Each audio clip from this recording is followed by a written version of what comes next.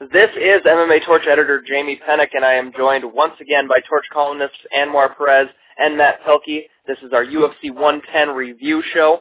Guys, the event took place from Australia last night, and for all intents and purposes, it was a highly successful show, a very entertaining show, some really good fights, really shocking main event, and just a lot of good action on this show.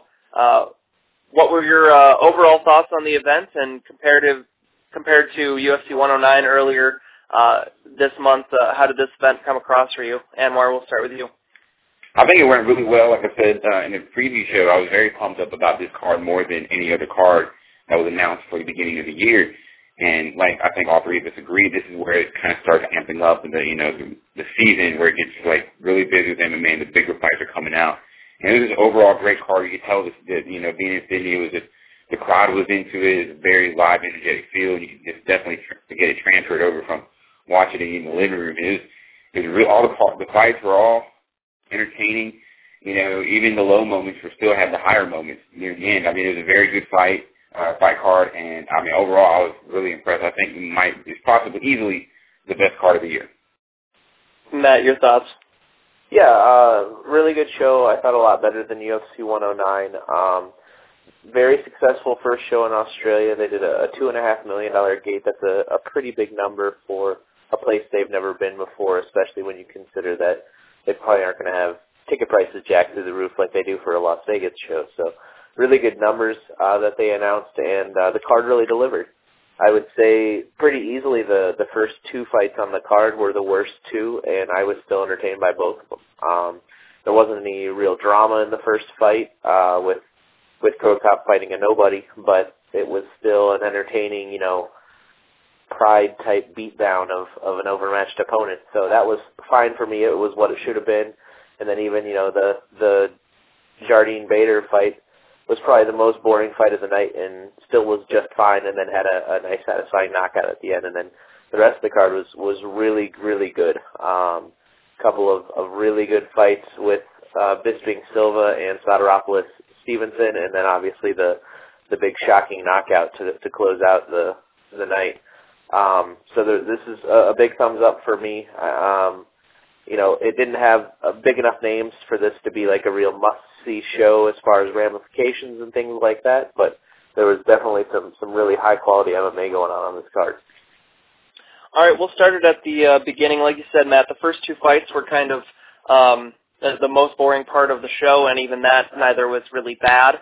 We'll combine those two here with the Cro Cop against Anthony Parash. It wasn't terrible, but you could tell it was kind of Cro Cop either just toying with him, and since he was a fellow Croatian, he was saying, hey, you took the fight on 2 days' notice, I'm not going to destroy you in a minute here.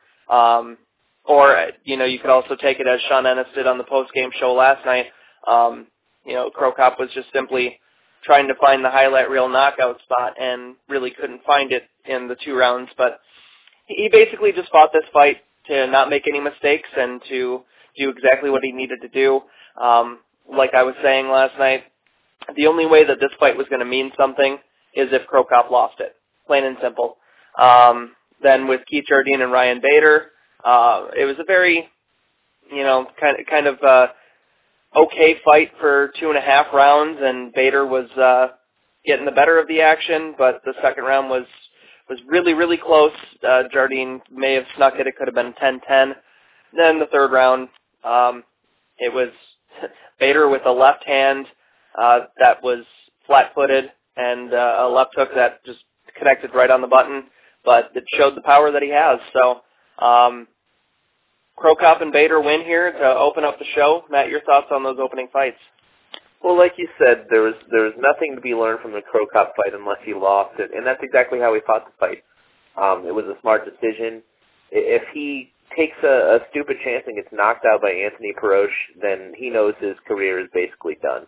He can't be sold on anything other than that type of show, that type of matchup on a Japanese card where he's not really fighting for anything anymore other than just to make the fans cheer. But if he really seriously has aspirations of trying to compete for a title in the UFC again, then this was what he needed to do. He didn't take any chances, but he was constantly, walking him down, stalking him, throwing hard punches when he could. Cro Cop looked just fine.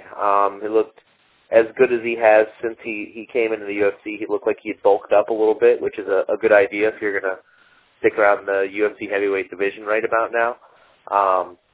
His hands looked just fine, obviously, against a pretty overmatched opponent, excuse me.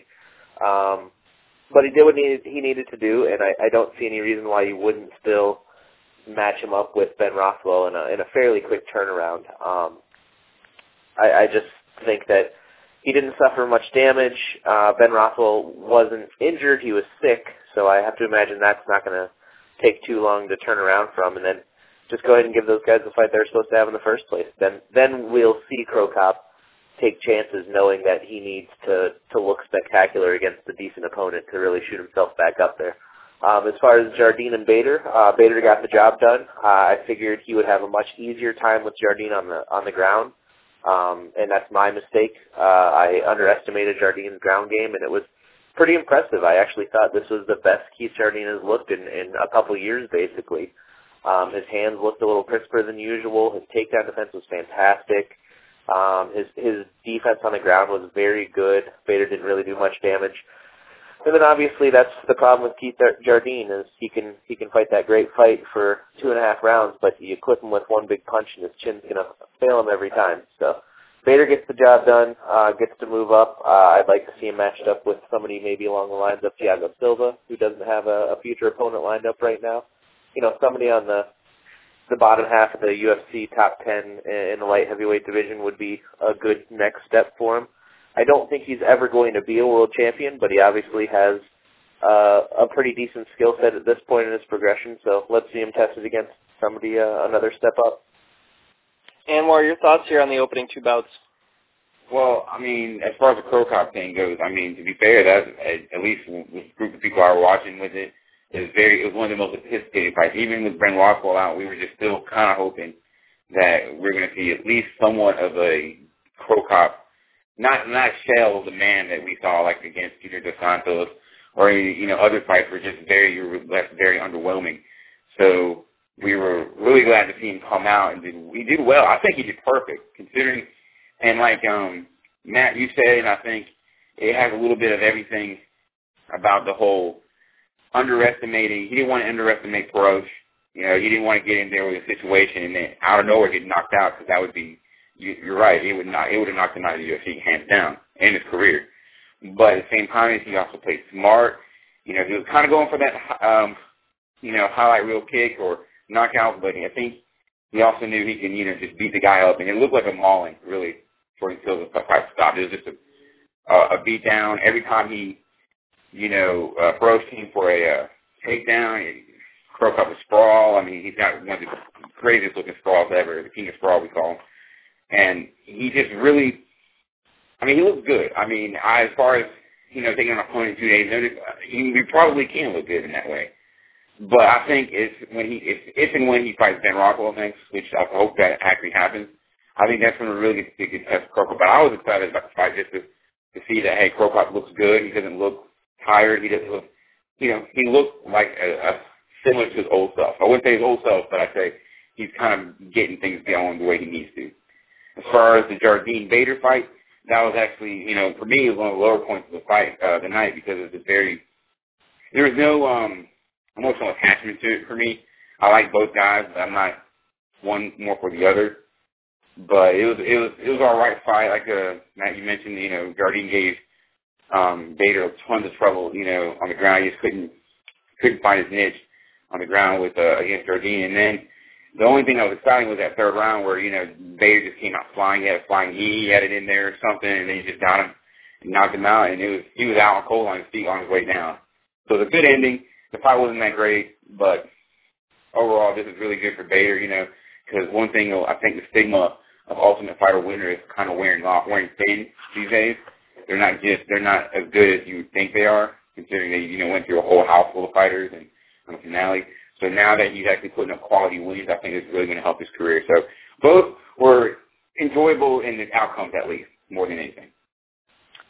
Next up, we got our first of two prelim fights making the broadcast as Chris Lytle pulled off a knee bar submission against Brian Foster. This is his first submission victory since 2007, and like it was pointed out after, people forget a lot of times that Chris Lytle has been a ground fighter a lot longer than he's been fighting stand-up, and he earned himself another bonus, another Fight Night bonus, making it 7 of his last 9 appearances that he's won a Fight Night bonus, and this time it was for submission of the night instead of the knockout of the night or a losing effort in a fight of the night. So Lytle pulls off a beautiful roll-through to that knee bar and just cranks the knee really bad, and Foster had his knee hyperextended there. It was a kind of a nasty looking thing, and he was hurting for a while after that. He's going to need some time to recover. But Anwar, your thoughts on Lytle's submission? It was definitely a surprise, to be sure, because I mean the guy's name is Chris Lights Out Lytle. You don't expect that with a name like that to invoke submission skill. But again, like everyone forgets, he is a ground fighter. He's a Brazilian Jiu-Jitsu black belt, I believe. So he's obviously got some skill on the ground. And again, it was a perfect roll through. That's the kind of stuff they would teach you in like seminars you see, or really thick submissions you on YouTube and see some crazy stuff. That's really exactly what you see. Just a really smooth transition roll through knee bar. I mean, he got every inch of that leg, and man, you can obviously tell Foster was hurt. I mean, there's really nothing he could do. But I mean, I really think that this is really good for Lytle. I actually see him hopefully moving up into, he'll be back on the main card, I don't think, without a doubt. But more or less, I actually see him, depending on the opponent, I wouldn't be surprised to see him maybe, either a co-main event or a headline of Fight Night. Just because, I mean, the guy's obviously got a lot of wins. I mean, he's a quality fighter in the sense that, hey, he might not win every fight, but he's going to go out there, he's going to try to put on a good show, and he's got the skill to back up that mentality. So a really great fight for Lytle, and I'm really looking forward to his next fight where he ends up. Matt, your thoughts here on Lytle's performance? Yeah, really nice submission by Chris Lytle here. Unexpected. I thought if it went to the ground, Foster's wrestling and top control would be enough to fend off those submissions, but it wasn't really a situation I had planned out in my head rolling through for that knee bar. I can't help but think this isn't really the outcome that the UFC was hoping for. I think they would have been fine with Chris Lytle winning another Fight of the Night bonus, but hopefully on the losing end of a fun decision brawl against Brian Foster. Foster's a pretty decent prospect in the welterweight division. He obviously has some submission defense to work on there, but I don't really know where you go from here with Chris Lytle. He's always entertaining. He's always a game opponent, but you don't want to put him with too many up-and-coming guys to pick off every other one, because he's never going to go to the top of the card, and you don't want him killing the momentum and progression of too many young up-and-comers. So, I don't know, maybe match him up with the winner of the Ben Saunders-Jake Ellenberger fight coming up. That would be a nice test for both of those guys should they come out of that fight victorious. But other than that, this is kind of in a vacuum fight for me, because I don't really see what kind of ramifications it'll have for the welterweight division outside of just being a nice submission on this card. Next up, we had what ended up being the fight of the night. It was my fight of the night as well, but they both got the bonus for it. So it's Joe Stevenson against George Sotiropoulos. Sotiropoulos, obviously from Australia, had the crowd behind him the entire time, which made for a really, really fun atmosphere for this fight. The crowd was going nuts throughout, but the first round here was one of the best rounds of MMA action we've seen in the last few years.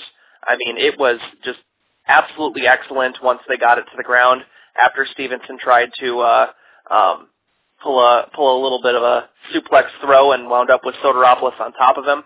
And Sotiropoulos was working that top game and transitioning from spot to spot, but Stevenson was in it himself with a near submission and a couple of nasty up kicks to Sotiropoulos. And this was just a great start to the fight. And then in the second and third, Sotiropoulos came out and kind of dominated the rest of the way. Stevenson, got a couple of takedowns and the rest of the way, but didn't do anything when he was on the ground, and Soteropoulos was much more active from his back, always looking for submissions, always looking for different things to do. And it was just a breakout performance for Soteropoulos here. Matt, what were your thoughts here on the Aussie and how he performed against Joe Stevenson? To be honest with you, I was watching this last night, and I have DVR on my TV, and I wasn't recording it yet. I waited to record the replay, so I'd have it saved. But I was watching it, and I'd kind of gotten up to run around and run a couple errands, kind of to intentionally build up some time that I could fast forward through the UFC crap in between their fights on pay-per-view as they're getting ready for the next one. And I accidentally changed the channel about midway through the first round. I think my butt hit the remote or something like that, and I couldn't find the remote in time to stop it from changing the channel. So I lost all the time that I had saved up, and it just so happened to take me right to them announcing George Soteropoulos as the winner of the decision of this fight. So I was pretty upset and didn't end up watching this fight until about an hour ago, right before we came on here. And I got to tell you, before I saw this fight, UFC 110 was a reasonably solid thumbs up of an event for me. But after this, it was a very enthusiastic thumbs up. This fight kind of brought the card together for me. The crowd was at their loudest all throughout this fight. Jamie, I think you and I, this is kind of what we were expecting from the Damian Maia Dan Miller fight at UFC 109. Very much so. The absolute ground clinic. I mean, that's jiu-jitsu at its best. That's MMA at its best when guys are, working every facet of their game, transitions, submissions, striking, wrestling. I mean, and this fight had everything you could hope for. It was certainly the best fight of the year for me so far in obviously a very short year with just a couple events to go by. But I was very surprised at George Soteropoulos, how well he was able to control Joe Stevenson on the ground. I really thought Stevenson's wrestling was going to be the deciding factor in this fight, but it ended up being George Soteropoulos' A, well-rounded game, and B, just being a level beyond Joe Stevenson in jiu-jitsu, working a lot of rubber guard that he trains with under Eddie Bravo. It's a very underused aspect of jiu-jitsu in MMA. It's very good for not only submissions but sweeps and transitions, and Soteropoulos used that to brilliant effect throughout this fight. I think there's no point in waiting around for George Soteropoulos. He's not a prospect anymore. He's 32 years old. He's been around for several years. He's been training in different martial arts for 15 years or so. The guy's ready to go. This was his first opportunity. Why not strike while the iron is hot after this victory and match him up with Gray Maynard, who has not, doesn't have a future fight scheduled right now, and say it's the or who gets the next shot after the BJ Penn Frankie Edgar fight. There's not really any other exciting, viable challengers in the lightweight division. I think Soteropoulos is a nightmare matchup for Gray Maynard. I think he'll snatch a neck or a limb at some point in that fight. So I just think you might as well. He's 5-0 in the UFC, 6-0 with wins over Joe Stevenson and Gray Maynard. Would be plenty to sell him as a title challenger, especially if you could drag it out till they come to Melbourne again next year. That would be a huge event, I think, or a huge title fight at least. As far as Joe Stevenson, this is obviously a setback, but he still looked pretty good in this fight. He just was beaten by a better grappler, and there's really no shame in that. I wouldn't mind seeing him matched up with Sean Shirk in a why hasn't this fight happened already type of fight for, winner gets to stay relevant basically in the UFC lightweight division, and the loser gets to, move on and do something else. So really, really great fight here, and excited to see what George Soteropoulos does next time out. Yeah, I'm very much in agreement with you on that. I like the idea of putting him against Gray Maynard next because Edgar's in the title spot, and they're both going to need a fight before setting up a challenger anyway. So I think that's a great fight to put together. And I really think that of all the people we've seen in the lightweight division, Soteropoulos' top game against BJ Penn's ability to fight from his back, that's one of those things that I want to see happen, plain and simple. Anwar, your thoughts here on this fight? I have to agree with you, Jamie. That first round was ridiculous. That was because not many people were no one was really into that fight. But I kind of said, this is probably going to be something ridiculous because Joe Stevenson's been looking great. Soteropoulos has been going through people left and right. So we were all happy. I mean, it was going. The submission attempts were just ridiculous. And then his Soteropoulos' ground game was just where he's just transitioning. It was just kind of in awe. You're just like, man, it's kind of like he knew 5 steps ahead of him, which is obviously what the point is of jiu-jitsu or anything like that. You want to move 5 steps ahead of your opponent. But the idea of that, actually seeing it applied in a real fight situation was just ridiculous. And it was a great fight overall. I had Stevenson winning it, but I didn't think, because I just didn't feel that Soteropoulos had it yet. But I was proven wrong. I'll eat crow on that one. He really just showed everyone that, hey, BJ Penn hasn't completed the lightweight division yet. He needs another fight. The Gray Maynard one sounds perfect because Gray Maynard didn't do enough for at least for me to warrant the fight again. BJ Penn next after whoever wins between Edgar and Penn. So a fight with Soteropoulos and Maynard would really determine that. And I think Soteropoulos would steamroll.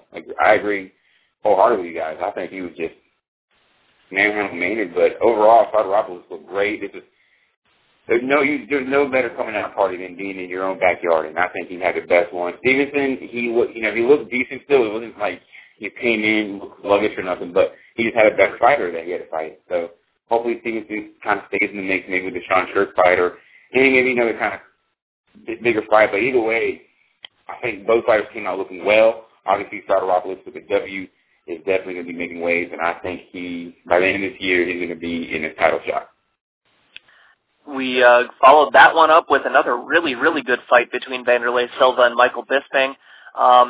This one came down to two key sequences. This one came down to the end of the second round, the end of the third round, where Silva got Bisping into a guillotine, a really tight guillotine, with about 15 seconds left.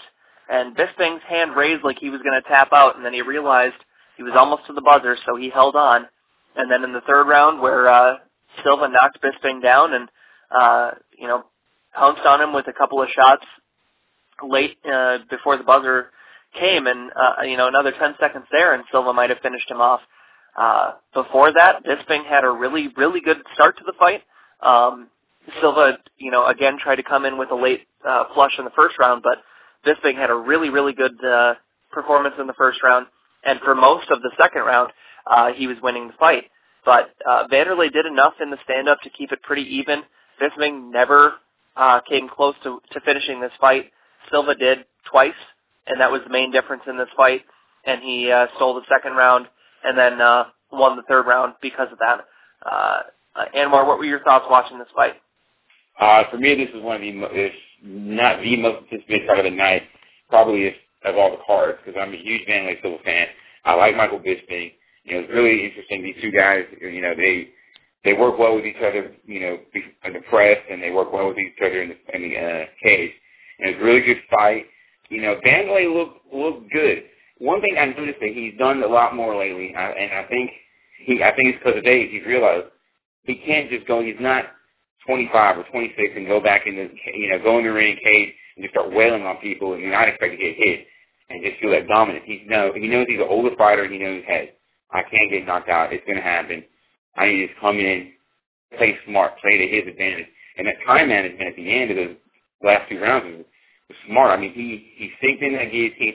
I thought he was going to tap, but the buzzer hit. And then the last round, I actually thought, everyone in the room actually thought they stopped the fight right, like maybe 2-3 seconds before the buzzer hit. But then, obviously it was right on time, the buzzer hit. But Wanderlei looked great. I think he really adapted his game to a more, I guess, brawler with class would be my example. He's still throwing those wild loops. He's still doing doing whatever he can to get inside and hit you. But I think what he did was he was smarter about it. He was just bull rushing you and then, getting caught with something. He was in the pocket. He was trying to get in. He had some good leg sweeps.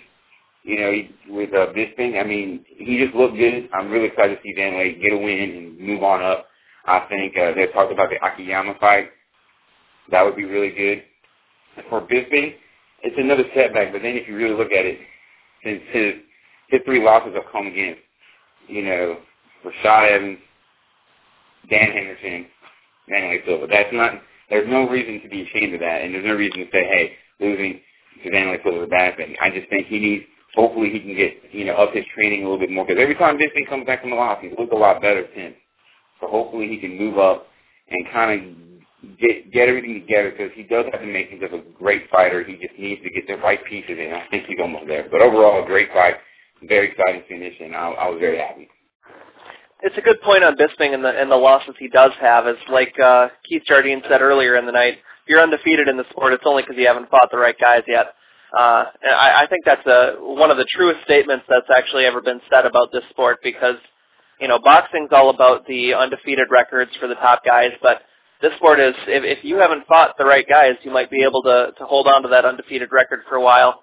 But as, Rashad Evans and Thiago Silva found out after 14 fights, they hadn't fought Machida yet. Same goes for a lot of other undefeated fighters in this sport. And, Bisping has just fought 3 fighters there that happened to be better than him on that night. So, Matt, your thoughts here on Vanderlei Silva against Michael Bisping? Well, coming into this fight, I was certainly in the camp that thought that Vanderlei Silva was done as an elite fighter, and I'm still not necessarily going to completely go back on that, but he certainly looked rejuvenated at 185. He had lost a little bit of the bulk that I think was starting to slow him down in the last couple of years as he's gotten older and his reflexes have slowed a little bit. I was really impressed with how smart and tactical of a fight that he fought here. He didn't go in swinging wildly. His punches looked a little straighter than usual. Still, obviously, when you get in an exchange with him, he's going to start winging wild punches. But when it was just, let's come out and get the fight started, he didn't bull rush. He didn't get himself in. He didn't make any stupid mistakes. He didn't allow his semi-suspect chin to be put to the test at any point in this fight. I guess I probably should have known something was a little different when he came out smiling and not doing his crazy stare down when we got to the stare down and, touch gloves like they were friends. I don't know what Vanderlei Silva this was, but apparently it was a good new reincarnation of him because he got a really nice win here. I still don't think he'll ever be a viable title contender at 185, but if he can back up a win over Michael Bisping with a win over Akiyama, then that certainly puts him right in the mix, especially with his name value that's still out there. He still carries himself like a star and is treated like a star whenever he goes overseas. I don't really know what Michael Bisping was still upset about at the end of this fight when they announced the decision, because Bisping basically eked out that first round and then lost twice to Vanderlei Silva in the second and third rounds. That guillotine wasn't going anywhere in the second round. He was saved by the bell, and I'm sure he would admit that. It took him a while to recover afterwards. And then in the third round, he basically got knocked out at the end, but it was so close to the end that the bell saved him. That goes on another 5 seconds. There's really nothing stopping Vanderlei from landing a couple more big shots and putting him out cold. I don't really know where Michael Bisping goes from here. Like you said, he's lost to really good guys, but we also have to face facts that his 3 best wins are, Dennis King, Matt Hamill, and Chris Lieben. And even the Matt Hamill fight, most people think he lost. So he doesn't. He's only losing to the elite guys, but he's not exactly beating really good fighters either. He's been at the top of the card for so long that it's going to be hard to. He can't go back to fighting the Jason Days and Charles McCarthy's at 185. I really only see 2 options for him, and both are him getting fed to better fighters. You could either match him up with an also on the rebound Nate Marquardt, which is a terrible matchup for Michael Bisping, or you could feed him to Chael Sonnen if Sonnen gets himself healthy and wants to get in another tune-up fight before his eventual fight with Anderson Silva. So not a whole lot of options, I think, coming out of this fight for Michael Bisping. Just the realization that, while he's a good fighter, I don't think he's ever going to be an elite fighter. Before we get to the main event, I just want to touch on the last prelim that they showed. with Stephan Bonnar against Krzysztof Soszynski. This one started off like it was going to be Soszynski steamrolling him. I mean, he came out highly aggressive and had Bonnar on the ropes a couple of times in the first round, was tagging him pretty well, bloodied him up, and just really was beating him up in the first round. The second round, Bonnar came out a lot better, but Soszynski was again able to land more shots and win the round. And then the fight ended on an unfortunate note with a headbutt causing a fight-ending cut that had Bonnar extremely bloodied up. You know, when everyone saw it on the replay there, it was a little ridiculous that the ref called it the punch that opened it up when everyone could see afterward, and he had, you know, already not done anything against Soszynski's illegal blows earlier in the fight. So unfortunate ending, and it'll hopefully be turned over to a no contest because of the cut at some point, because Bonnar was certainly back into the fight by that point, and despite being bloodied up, he still had a chance to win that fight. So unfortunate ending, but Bonnar just didn't come out of the gate well, and that cost him in this one. Anwar, your thoughts here quick on this fight? Real quick, you know, it's really unfortunate that fight that happened the way it did. One thing, you know, that like you said, that cut, you know, in a way, it was really kind of shocking to see that it was, you know, a TKO, because I was surprised that because even his accidental headbutts you've seen in different fights all over, be it UFC, Strikeforce, you know, Pride Days, anything like that, headbutt, you know, they would stop the fight and say it was a DQ or no contest, you know. So I'm surprised that even after looking at it, they were like, oh, well, it's still a TKO. You know, like I'm surprised last night they even overturned it, but it is what it is. Like you said, Bonnar came out. He looked like he was nervous coming out because I guess he wasn't expecting Soszynski to come out and just go for him. And because he looked like, wait, I'm not supposed to be here. You know, he had that kind of a deer in headlights look. But once he got his stuff together, I mean, he was back in that fight, and he was, you know, taking the punches and giving them right back. But overall, I don't think this does anything for either fighter, good or bad. I think it kind of just keeps them in the same place.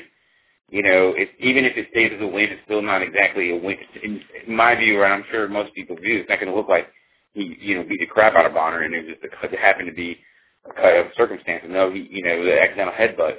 So overall, I think I wouldn't be surprised if they did a rematch or, you know, sometime down the line, or maybe they even, you know, nothing really bad happens in either fight. It was a good fight. It was really primed to be like a really good last round, but then just kind of. And it's like very underwhelming. So, but overall, you know, we'll see what happens next time for those guys. Matt, your thoughts on this fight? Yeah, I would be fine with the idea of a rematch here. I think Krzysztof was clearly winning this fight, but it wasn't a beat down to where you say, well, he's obviously the better fighter. There's no point of giving Stephan Bonnar another chance.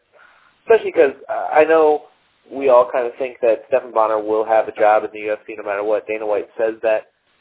But this is his life and his career, and he wants a chance to at least, you know, go out doing things his own way, and to have a loss on your record because the refs, and this was really the one instance in this show of what felt like kind of incompetent reffing and the doctor in the situation too. The cut was obviously caused by the headbutt. It was up towards the hairline, and obviously was a bad cut, bleeding a lot. But we know that forehead cuts do that. You know, you get the adrenaline pumping, and you get blood pouring out of a cut, and they look a lot worse than they are. When Bonnar went over to see the doctor about it, the doctor didn't even bother to dab the blood away from his head and actually take a look at the cut. It was like he walked up and went, "Oh, that's way too much blood. We can't have him keep fighting." I don't understand how he could just look at Stephan Bonnar without wiping any blood away to really examine the cut and say he's done. But then Anthony Perosh, with a cut in a much worse place, was given every opportunity to keep fighting. Maybe because he was the Australian and Stephan Bonnar was just an American over there. So I don't really know what was going on. Or maybe it was Perosh had Herb Dean in his fight. Well, that's true. But the only thing the ref did wrong here was not announce it as a no contest like it should have been. headbutts obviously aren't a way to end the fight, and that's clearly how it happened. You could look up on the replay and see it. Stephan Bonnar obviously didn't even know until the decision was announced, because right afterwards he pulled away and said he headbutted me. Christoph knew it too. I hope this one gets overturned, but I don't really know the process of what that would be. It's not like the Nevada State Athletic Commission is the governing body for this. I don't know if the UFC will have the power to overturn their own decision, or if it's something with the Australian Athletic Commission, who was presiding over these fights. That'll be interesting to pay attention to, but I hope Stephan Bonnar gets another shot at Christoph, just so they can continue what was actually, other than being sloppy, was a pretty entertaining slugfest. Now on to the main event, where yours truly needs to eat just a heaping helping of crow today after questioning the power of Cain Velasquez heading into this fight, because I wasn't the only one, but he proved us all wrong. He absolutely has the power to put people away, and he did it against a guy that's only been stopped once in his entire career, his entire legendary career, and he did it in much more impressive fashion than even Frank Mir did. This wasn't a fluke victory. This wasn't any illness or injury-related performance by Nogueira. Velasquez was just quicker to the punch throughout the entire fight and picked him apart before finally landing the knockout blow, or the knockdown blow, and finishing with 5 more shots on the ground. I mean, 2 minutes and 20 seconds. This was by far Cain Velasquez's best performance, and it came in the biggest fight of his career to date. There's not enough good things you can say about Cain Velasquez right now, and you can almost make an argument that he should just leapfrog whoever wins the Shane Carwin-Frank Mir fight after that, because I want to see what him and Lesnar can do against each other. Matt, your thoughts on the main event? Well, despite an outstanding 4-4 mark that I put up in our prediction contest picks, I was actually dead on about 2 things. One, that CB Dalloway would win a decision over a rusty Goran Reljic, and that Cain Velasquez would have his coming out party. I assumed that he was going to have to use his wrestling and ground and pound to win this one. I predict he would win it by stoppage, but it never even got that far. I thought things would be fairly even on the feet, and they weren't. Cain Velasquez was a step faster in every exchange, getting off first every single time, and then really just laying out Nogueira. And I think he was basically out after that first shot that dropped him, and then just pummeled him with 4 or 5 big shots to really put an exclamation point on it for him. Like I said, Cain Velasquez gets noticeably better every time out, even if it's only 3 or 4 months in between each fight. He's just like John Jones in how fast he progresses from fight to fight. We just see him as being farther along the progression, so we're not as impressed. But I think this performance last night really put his stamp on the MMA game right now. He's a force to be reckoned with. I also would love to see him against Lesnar. I honestly, before even the fight with Nogueira, thought that he, if anybody, has the game to beat Brock Lesnar. If he can stuff Brock's takedowns, I think he can hurt Brock on the feet pretty bad, and I think he'd be able to dodge Brock's big power shots that he would throw. So I think if he can stuff Brock's takedowns, that's a nightmare of a matchup for Brock Lesnar. And we'll see that play out at some point. I would almost rather see Brock Lesnar build himself back up with a win over the Mir Carwin winner, and really build up to the Cain Velasquez title fight, because I think that could be a huge fight if the UFC throws proper momentum behind it, and I think they would. So really amazing performance by Cain Velasquez here, showing that his hands are a force to be reckoned with, and maybe he doesn't have pillows attached to him like everybody thought. And what are your thoughts here on Velasquez's main event performance? Well, Jamie, I'm with you on the whole eating crow thing, because, I picked, Garrett to really just kind of pick apart Velasquez, and didn't think Velasquez was going to be able to take him down, was literally going to do all this. I didn't think he was going to be able to finish out. Well, obviously, I was clearly wrong, and Velasquez just looked ridiculously sick. He was pinpoint accurate, and he didn't waste any shots. He didn't even try to do a takedown. He felt confident in his stand-up game, and he he took whatever Nogueira gave him a little bit, but nothing really even make Velasquez feel like, okay, well, maybe I need to take a step back. I mean, Velasquez kept pushing and pushing, and finally was just like a rabid pit bull and just took him out. And, it definitely is a very big, coming out party. And I almost agree with Jamie. I could see him easily leapfrogging the Mir Carwin winners, whoever wins that to fight Lesnar first. Because if you really look at it, Velasquez's win over Nogueira is better than either Mir or Carwin's last win. Carwin's last win, I believe, was against Gabriel Gonzaga, a good fighter, but obviously, not Nogueira. Mir's last one was Congo, so a fighter that Cain Velasquez himself fought. So I think, you could easily argue that Velasquez could leapfrog him, and I wouldn't have a problem with it. I think he looks ready. He looks like he's like, I want that belt. And I think he's kind of tired of the whole, it's either Frank Mir or Shane Carwin, and he wants to put himself in there. And I think he did a damn good job by putting himself over those guys.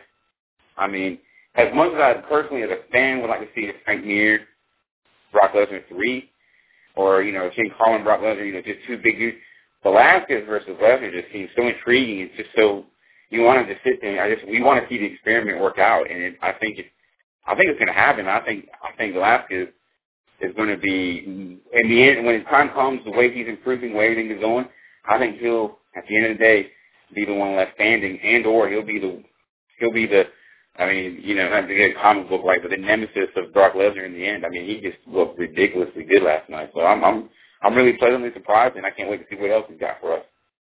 I still think there are a lot of things that Brock Lesnar presents that are dangerous to Cain Velasquez as well. I think that's a fight that right now, I don't know that Velasquez wins it if they fight this year. A couple years down the line, it would be very, very interesting to see how the two of them have progressed, if they're still, going strong side by side in this, because I think, Matt, you were dead on. Velasquez is getting better fight by fight. He's improving drastically. But so is Brock Lesnar. And the thing that Brock Lesnar has is he does have the size advantage, and his wrestling is explosive. I think he'd be able to complete those takedowns on Cain Velasquez, and I think that might be the difference. But like you said, it might come down to that, whether Velasquez is able to stuff those, and it's going to come down to if Lesnar's stand-up has improved, because as we've seen, Velasquez surely has. We had this discussion last night, but what do you guys, where do you guys think Nogueira goes from here? Because after getting derailed in another fight that would have put him into likely into a title shot, and seeing the mileage he's had, and the fact that he has really, really slowed down, because that was clear in this fight. What do you see happening next for Minotauro? Matt, your thoughts? I think obviously if Shane Carwin is able to get past Frank Mir, there's a ready-made rematch there. I don't think Nogueira will ever fight for a title again in the UFC, but that's okay. Not everybody is in the title picture. Usually only 3 or 4 guys at a time are. He's still a huge name, a great ambassador for the sport. So I think he has probably 2 or 3 more years of fighting in him before he goes on to probably just coaching full time. But as far as potential matchups, Frank Mir makes the most sense if he loses. I would certainly not mind watching him fight Shane Carwin if he loses that fight, although I think it's fair to say now if Shane Carwin is able to land one of those big shots, that's probably going to be all she wrote for Nogueira in that fight. Maybe a fight with Gabriel Gonzaga if Junior Dos Santos gets past him. There's still plenty of fights left for him, but I think this was certainly the end of an era as far as him being an elite title challenger in the heavyweight division. And more thoughts on Nogueira's future? You can tell just the beatings he's endured over the years, from just many of the wars he's fought over Pride, Brazil, all these things, and he's a fighter where it's now coming to him. At the same time, I wouldn't say he's over the hill just yet, but Matt's right. I don't see him fighting for a title anytime soon, but he doesn't have to. He's been the interim champ, and he's won the Pride belt. I mean, he's done so much for the belt. Like, to me, I wouldn't be, I don't know if he would even be hungry enough. I mean, everyone has that competitive spirit, but there's always going to be someone out there hungrier, and I don't know if he, even at his hungriest now, I don't know if that would be some, if he would really be able to get to that level again. But as far as future opponents, I mean, there's, Gabriel Gonzaga would be good if the Santos got past him. Winner of Carl Mir, obviously the Frank Mir rematch would be something you could definitely build upon. I mean, even, and again, this is more of a, the UFC will throw these fights out there every now and then. I mean, they're doing it with Tito and Chuck 3. Then maybe they could throw in like a, Cro Cop Nogueira. I mean, they're two battle war horses that just, they've got a little bit left in the tank, and you'd have to see them go at it one last time in a big battle. So, I wish the best for Nogueira. I think he's one of the best fighters of all time. Not only is he a great fighter, like Matt said, he's an ambassador. He's really good out there.